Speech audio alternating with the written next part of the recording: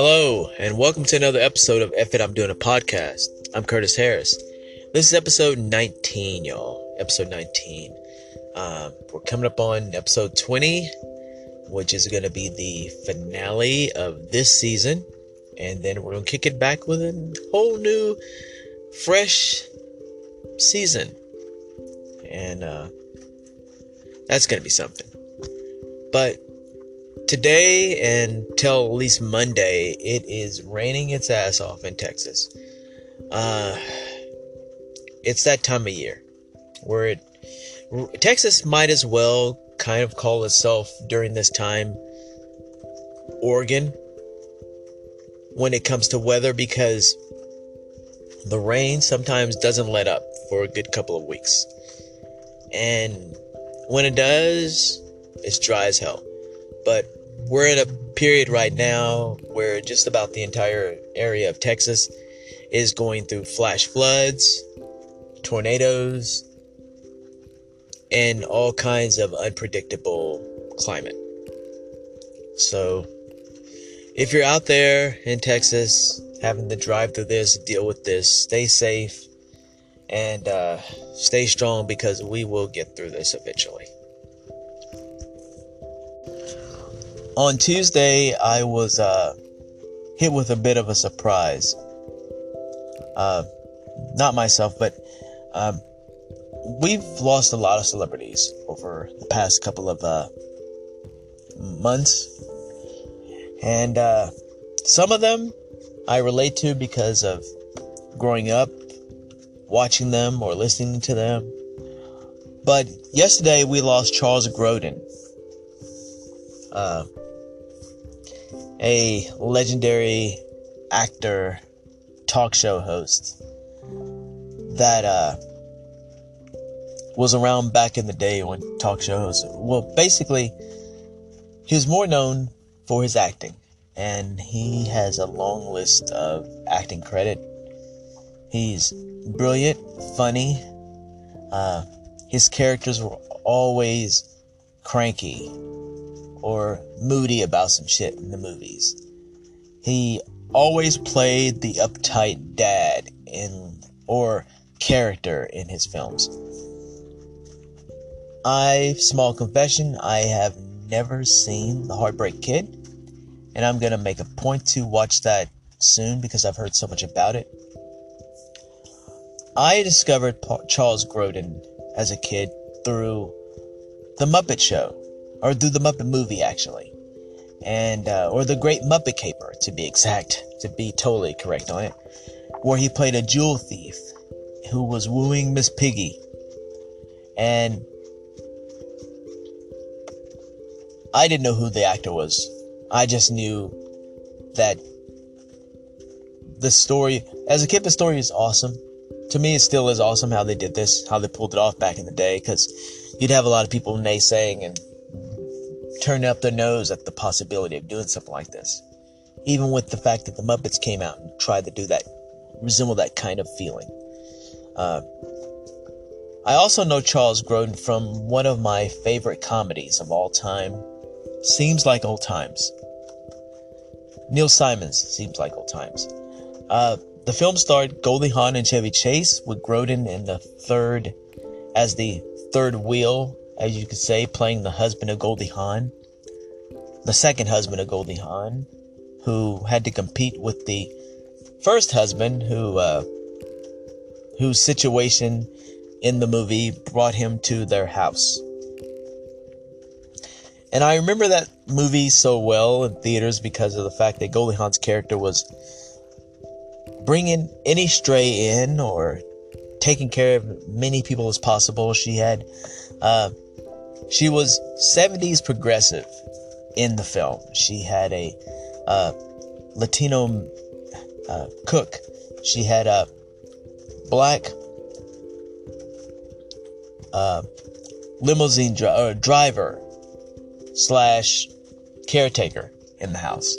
And she had a ton of dogs that she kept taking in. That was a whole running gag. There was all these dogs. And not spoiling the movie that's been around for almost 30 years, but please check it out, because I thought it was a great little film. That one and Foul Play, which Grodin wasn't in, but it's a Goldie Hawn film. I thought those were peak comedies back then, and they still hold up. I say something still holds up without dissecting the newest political correct thing that's going on right now. But Grodin, he cracked me up. I didn't realize how funny he was until he was on Letterman and his appearances on Letterman. His appearances on Letterman was savage. Grodin did not give a fuck. He went in, and I know this was kind of a thing between him and Letterman, but I don't think it started like that, because Grodin just told it how it was. He's pushing a movie or a book or a play, and Letterman would fuck with him about certain little things, and he would take the littlest thing and he would just blow it up. And his line and his delivery during that, he was hilarious. He really truly was. He became known, I guess, if Disney Plus now has the Beethoven series, where he played the dad dealing with the fact that the kids wanted a Saint Bernard, and he had to deal with it and all this kind of stuff going on. He did a few of those films. One film that I haven't seen in a long time, but I remember it was being panned so horribly, is Clifford, the Martin Short film that he did with Martin Short. And one day I'm going to go back, and maybe soon, when I can, I'm going to go and try to binge a few of Grodin's classics. Midnight Run was another film that I haven't revisited in a long time. I might go back and revisit that. But Clifford, I saw a clip from Clifford yesterday that had me dying laughing, just because how deadpan it was, how just ridiculous the whole scenario was. Martin Short played a child as in his adult form, and you're going, okay, that's stupid, that's not gonna work. Yes, it's stupid, but the shit worked. He had a nice little cameo in So I Married an Axe Murderer. That is another film I haven't seen in a long time. That wasn't necessarily my cup of tea, but I may revisit and feel different. But Grodin passed away yesterday. The guy left a lot of laughs in his film work, and he was doing the Larry David Curb Your Enthusiasm thing way before Larry David was. He honestly paved the way, even though Larry David was around during that time as well. But he had his own niche back then. And rest in peace, Cranky Man. And another reason why I think he's awesome is because of his takedown of Sean Hannity on Fox over a decade ago. That clearly showed what a continual asshole he continues to be. But rest in peace, Charles Grodin. Another actor who passed away today at the age of 79, comedian Paul Mooney. Paul Mooney told it like it was. He was unfiltered. He was raw about it. He was unapologetic about it. He was what people would say unapologetically black. He kept it real. But don't expect me to sit here and get it twisted and not say that some shit comes out about him and possible sex with a minor, Richard Pryor Jr.'s son, in fact, and your feelings hit different. I mean, this started popping up, I want to say, 2 years ago, and I don't know the whole history on it, but it's out there. And Richard Pryor Jr.'s comments about it is out there. I want to say even Quincy Jones, in his little diatribe when he went off on social media, may have hinted at it as well. But anyway, the man, brilliant comedian, told it like it was, told the truth about it, but a lot of shit's problematic. Sometimes even our truth sayers can have some problematic shit in their past. We don't have any saints out there. We honestly just don't. If we do, and that's what kind of kills me. You want to praise God. Even in fact, I posted how much I love Charles Grodin and his passing, and missed his passing and everything. It was sad that he passed. And someone goes, but his politics though. And I went, okay, other than him shooting down Sean Hannity, I don't give a fuck if he was a conservative or had conservative views until the end.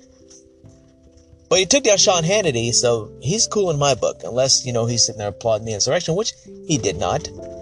So, you gotta decide how you're gonna pick who you love right now, because we all have those heroes that we love, right? We loved in the past as kids we grew up on, and shit comes out, and then you want to go, well, that's just a smear campaign for blah, blah, blah, blah. Look, if shit's pretty accurate on a person, shit's pretty accurate on a person. You can still appreciate a person's comedy and a lot of the truth that they were saying, because he was telling some truth about our history, about black history, that was very real. And there was a lot of problematic shit that makes you feel different right now about the man. But this isn't a situation where you have someone with a problematic history and you just need to look at them like they're God. This ain't no Trump bullshit. This ain't no, I'm a conservative, so I'm just going to follow whatever the conservatives do no matter what. No, I question and I will call out the shit. I have very few heroes out there that are celebrities, because the days of you having a perfect celebrity, and there's very few, I'm not going to put that in the airwaves of who I think is great, and then all of a sudden someone will be like, well, what about this? What about this? What about this? Because no one is perfect. I'm not defending Paul Mooney at all, because pedophilia, I hate that shit. This is more of a defense of people who tell the truth. They got problematic shit, and you just have to take a lot of that history that they're telling and put it out there, because they're not going to be here forever to keep that in the airwaves, so to speak. And speaking of the truth being out there, on Sunday, 60 Minutes ran a 15-minute segment on the Navy releasing some UFO footage and releasing documents about what they witnessed, what pilots witnessed. And that shit was fascinating.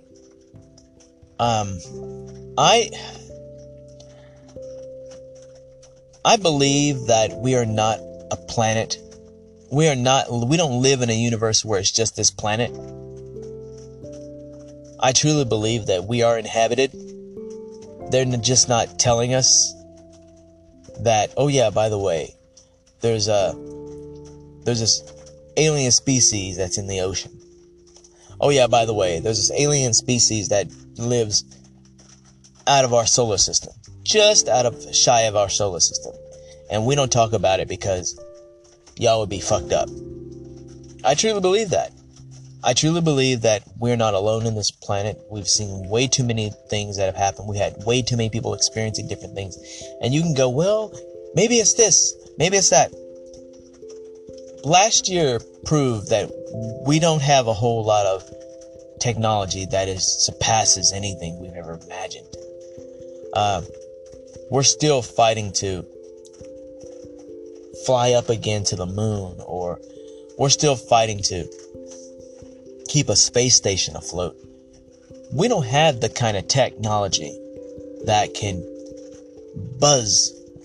fly through the air within a second, or with a light speed, or vanish into the water, which is that one footage that popped up on the UFO on 60 Minutes.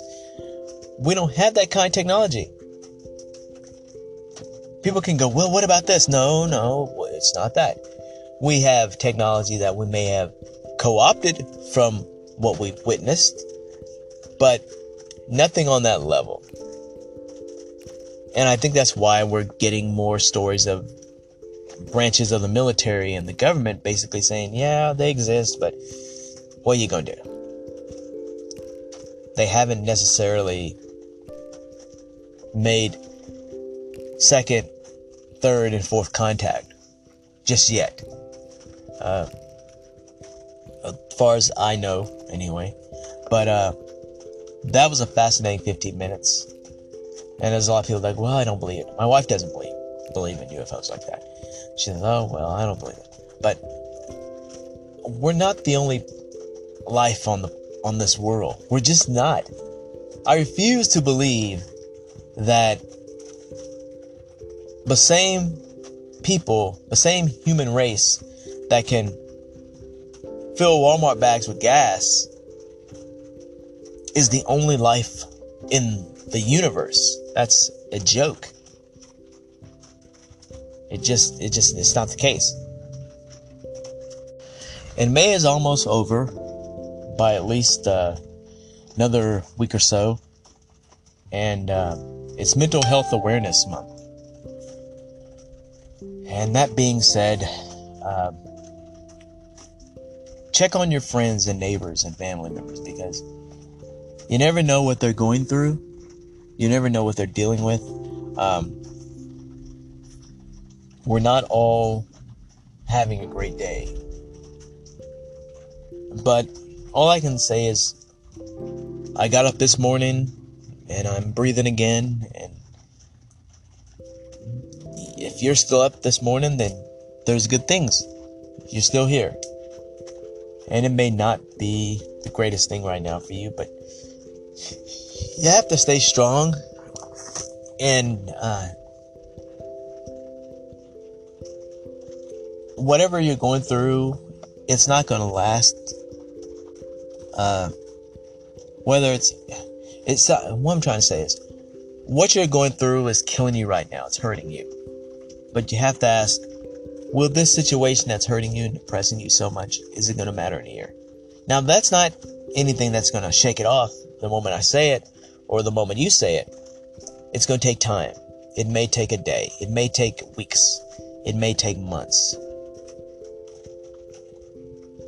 But you got to give yourself that mental relief. You got to take some time, if you can, to dial it back. If the internet is depressing you, dial that shit back. If TV is depressing you, turn it off. Which I'm telling you is depressing me, seeing what's happening and what's happened to the people of Palestine. It's the Palestinian people. What's happening to them right now? It's fucked up. That whole entire civil war. And I'm not gonna go on a rant. I promise I'm not gonna go on a rant, but that shit's depressing and sad. You just have to get through it. Get through it as best as you can. But you don't get to quit. Please understand when I say this. You don't get to quit. You keep fighting. You keep staying strong. You're going through some shit that might be the hardest thing you ever dealt in your entire life. You gotta stay here. You have to stay here because there's so much in the world to live for. There's a reason for everything. I truly believe that. So stay strong. You know where to hit me up at if you're having these issues. But stay strong. And you'll get through this. And before I finish, yesterday I got to watch a movie that I've seen a couple of times over the years. Rennie Harlin's The Last Kiss Goodnight. I want to say late 90s action movie starring Gina Davis and Samuel L. Jackson. Before he became Nick Fury, Samuel L. Jackson. him and Gina Davis were in this action film. And it's written by Shane Black. I want to say, it's written by Shane Black. It's another Christmas movie. Shane Black seems to like writing Christmas films, whether you love him or hate him. And this film, I like this film. I enjoy watching it. I really do. It's a great little actioner. Gina Davis's character plays a mom who discovers that after a car accident, shakes her amnesia that she had back, and she realized that she is an assassin. She's an assassin for the government, the U.S. government. And this shakes her out of that, where she's dealing with her life before and the life that she is as a mom now. And it's got some little moments and scenes that I liked about the film. It's got a great little soundtrack with the film. It's definitely your typical 90s film in a way, but it has its own Shane Black finesse about it in the delivery of the lines in the film. The only part that doesn't age well is the small amount of Islamophobia in the film. The villains in the film, who, let's keep it real, they work for the president, and that plot point is never really concluded. And they're trying to, I guess, start a situation with another country. They never really clarified what country they were going against, other than it's a Middle Eastern country. And their plot was they're going to blow up a small town, and they're going to blame a brown person for it. And Gina Davis's character and Samuel Jackson's character stumble upon this plot and decide to fuck it up, all while trying to figure out who she is, really.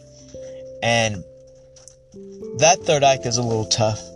It might be tough to watch now for you, but if you've watched that movie a million times without even thinking about the Islamophobia in it,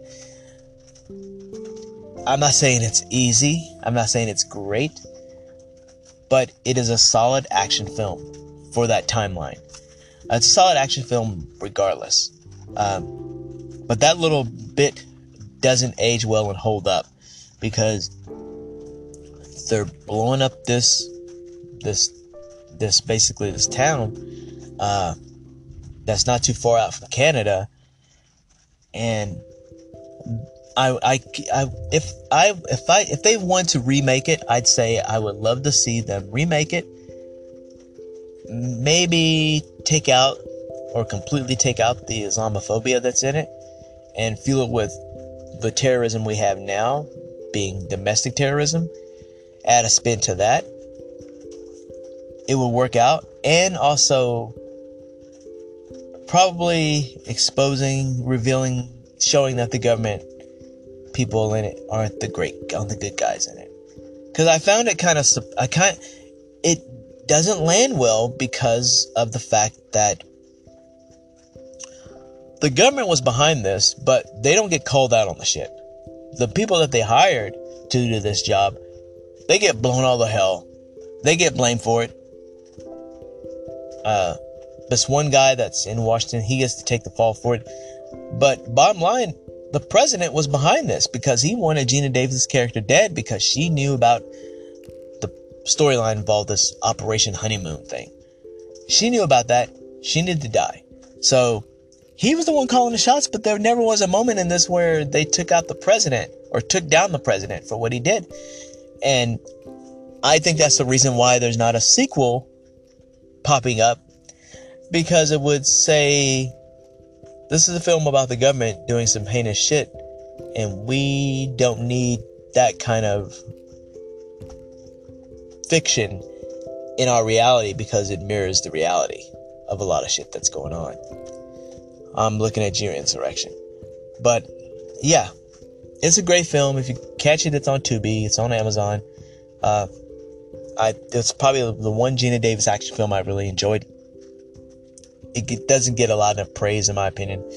People, well, what about this? It's an action film. I'm not going to strip it down to bones and say, well, I'm not going to watch it because I'm this or what. Fuck it. It's a good action film. If you like action films, you'll enjoy it. It's got Samuel Jackson in it. Pre-Nick Fury. Kicking ass. Check it out. But thus concludes this episode of F It, I'm Doing a Podcast on a rainy Wednesday.